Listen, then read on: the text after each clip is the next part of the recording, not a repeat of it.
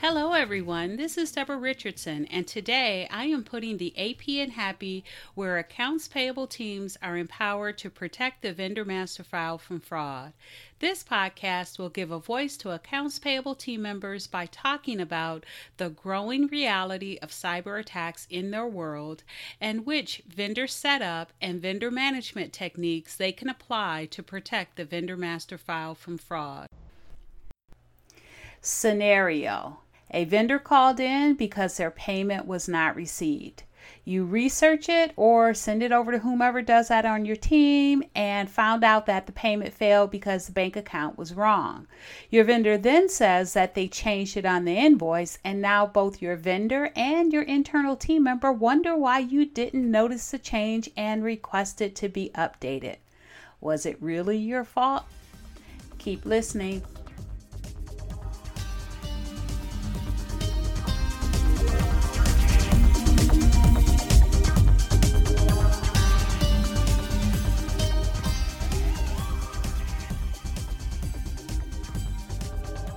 Welcome to episode 126. Should you change your vendor's banking based on an invoice?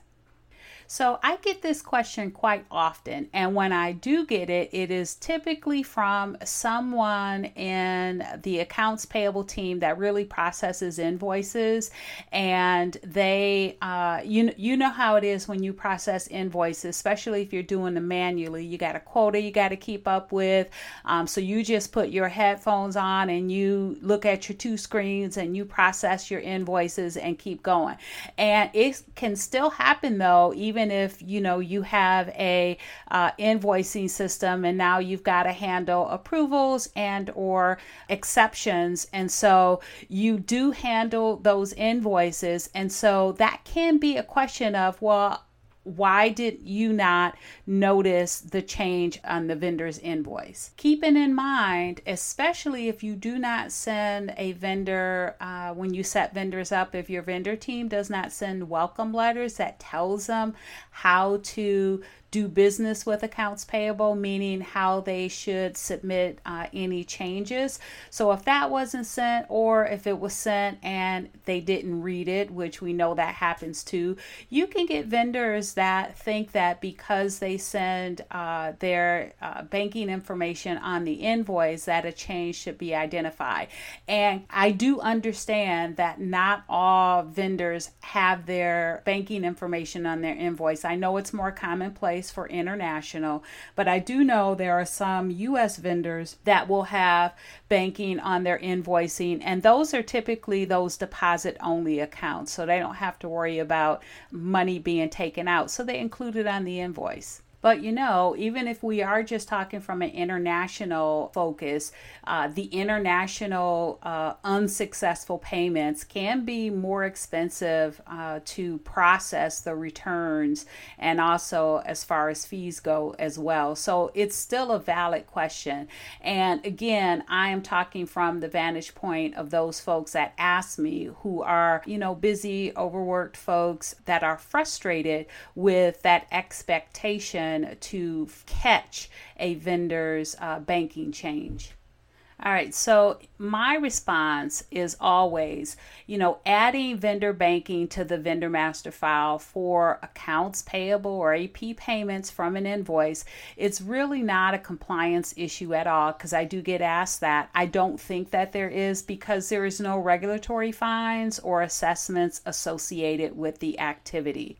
However, there are at least 3 issues that I see, and it can be more than 3, but there are at least 3 issues that I see with that scenario. And the first one is the ability to identify a change in banking. So unless you have an AP automation platform that detects bank changes as invoices are submitted, and some platforms do have that feature, then relying on the invoicing tool or the user when receiving an invoice manually to detect a change in banking just may result in that mischanged and not being updated prior to the next payment. And this can be more than, yes, the vendor is not getting paid. Yes, the vendor is going to have some activity because they're going to be contacting the AP help desk to figure out what the issue is. But also, what will most likely happen, depending on how often it has happened or how long it's been, is the vendor's bank will make the change. If the vendor has the same bank, they may make the change and then send that notice of change. So you'll get that notice of change from your bank. And if your team members don't process that notice of change in a timely fashion, let's say if more payments go out, then you can be liable for NACHA violations. So it's, yes, the vendor not getting paid is big, but also you can get some NACHA violations from not making those changes in a timely fashion. So you want to be able to have a process to identify that change in banking that is better than relying on an e-invoicing tool or a user manually processing them. Now, the second issue I see is fraudulent invoices, especially if invoices are received by mail. They can be intercepted by cyber criminals to change the banking information. Now, this method ensures that there are no changes to the invoice format or numbering scheme, making the banking information appear legitimate.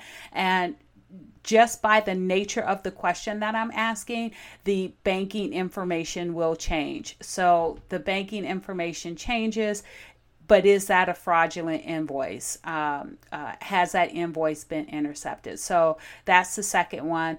And then the last one, the third one, is authentication and confirmation. The vendor will still need to be contacted anyway to either or both, one, confirm the change, or two, provide authentication to ensure it is the vendor requesting the change. And you'll see that, and if you've listened to any of my podcasts, attended any of my webinars, I am always on the authentication of the data and authentication of the requester. And we'll talk about authenticating the data in the next section as part of the best practice. And so the best practices I have four is to have an existing vendor change process to update vendor banking separate from the invoice submission and collection process. So the first best practice is to require a company branded ACH form. I talk about this all the time, and what I don't have here is the expected first step, which is to authenticate the requester. So you need to require that company branded ACH form and only send it to the vendors that you have authenticated is the actual vendor. So you would authenticate the requester, they authenticate themselves, and you would then send them that company branded ACH form. Now, that company branded ACH form is authentication in itself, because on the form you need to require authenticating data such as the tax ID, the remit address, and existing banking. And then on top of all of that, only sending it to vendors that you have authenticated and requiring that authenticating data. Make sure you change it up every year, so that if you receive a prior year form, it can be a red flag for fraud, since you have not authenticated that person that is submitting the form, else they would have an updated form. So first best practice is require a company branded ACH form. The second best practice is to validate the banking information. So you do want to validate bank branch information, including the routing number, the SWIFT code, BIC code, and IBAN, to increase potential for successful payments, reduce the notice of changes, and avoid potential NACHA fines. But another thing you want to look for is you want to validate that too, because if you have a vendor whose bank is in a different country country than where the vendor's is remit address or physical address is located, then that can be a red flag for fraud. So you definitely want to verify the bank branch information so you can one, get those successful payments, but then also to avoid fraud by verifying the vendor country and the bank country. The next one is vendor or validate bank ownership, bank account ownership by matching the vendor legal name and or tax ID, depending on the method and solution, the service that you're using, to the bank account holder name and or the tax ID to reduce the potential for making a fraudulent payment. Now, I won't go over them here, but I do have a blog and a podcast. It's episode 103 on free and paid resources to validate vendor banking details. So you can check out episode 103, or I'll leave a link to the blog that actually does have the individual links to the free and paid resources that I talk about. So it's probably best to grab the blog on that. But if you're out for a walk and you just want to listen to episode 103, go ahead and take a listen to that and see if there's anything new that you didn't already know about. All right, so the next one, number 3, best practice, of course, is that confirmation phone call or email.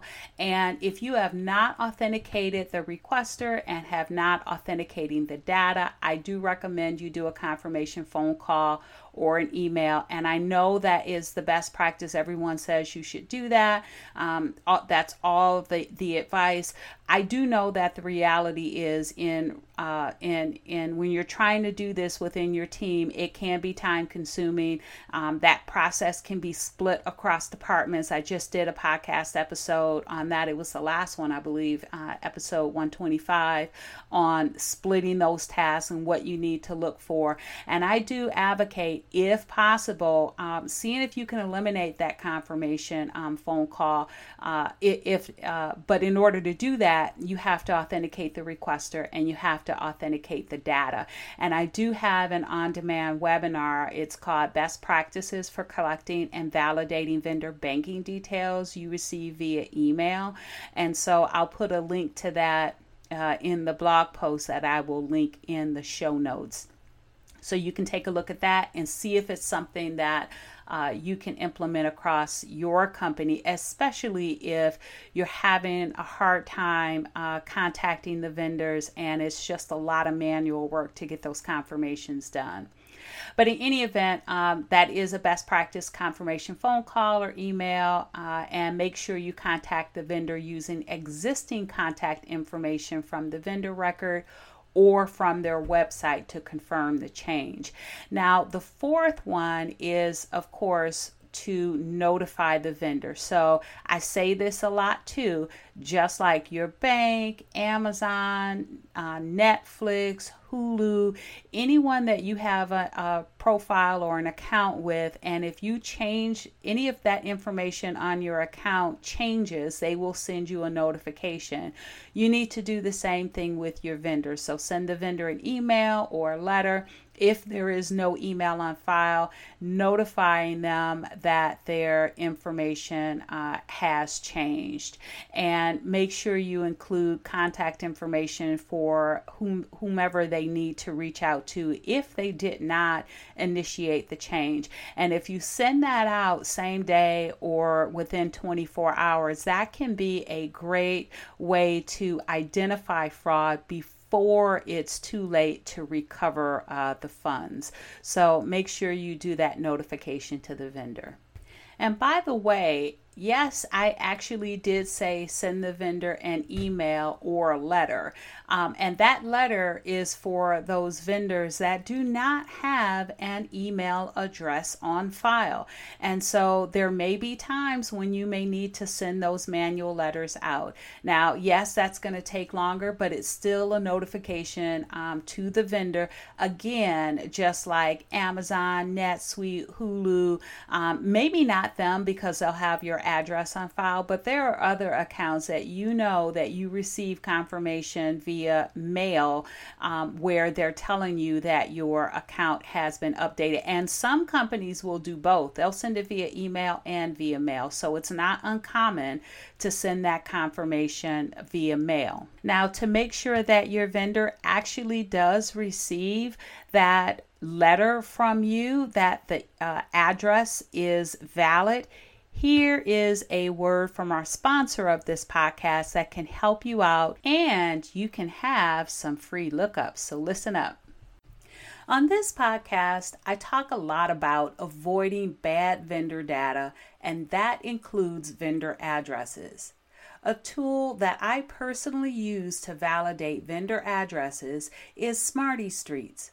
Smarty Streets is an online tool that will let you not only standardize U.S. and non-U.S. addresses, but it also goes further to tell you if the address is vacant, inactive, or only a P.O. box.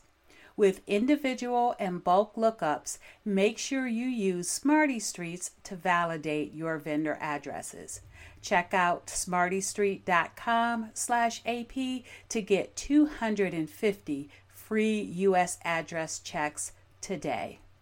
All right, so if you haven't checked them out, go ahead and check them out. You can get 250 free address lookups for the U.S., and I think you can get that every month. So go ahead and check that out if you have not already. All right, so thanks everyone. I hope you enjoyed the 125th episode of the Putting the AP in Happy podcast, where accounts payable teams are empowered to protect the vendor master file from fraud. Don't forget to check the show notes for the links mentioned in the podcast. If you enjoyed this episode, consider subscribing and writing a review of my podcast on the platform that you use to listen. Stay happy.